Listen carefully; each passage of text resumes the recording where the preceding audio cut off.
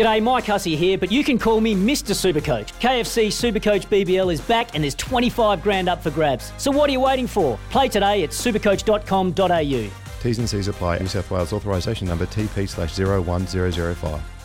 Want to witness the world's biggest football game? Head to iCanWin.com.au, predict Australia's score with a crystal ball, and it could be you and a friend at the FIFA World Cup Qatar 2022 semi-finals, all thanks to McDonald's. Maccas, together and loving it. T&Cs apply.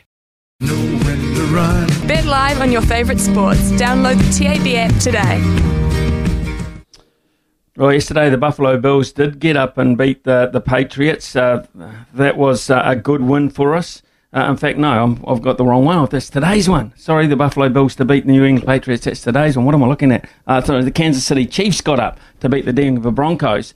Convincing enough to take in that 8.5-point start, $1.87. So that's up. Utah Jazz to beat the Cleveland Cavs at $1.48. The reason I'm in a bit of a tiz at the moment because the last league is still going. Everton against Arsenal. We need the draw. At halftime, Arsenal are leading Everton 1-0, but it is at Everton.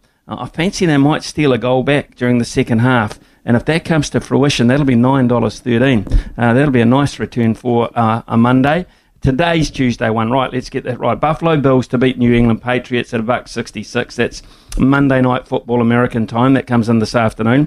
And then two basketball games, the Detroit Pistons to beat OKC, who are very average these days, at $1.52. And the Indiana Pacers to beat the Washington Wizards at $1.42.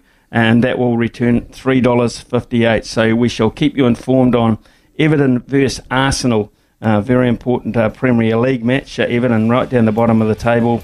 Arsenal mid-table, but for Everton, it's early days, but they want to break free of that horrible relegation zone, and they're perilously close at the moment.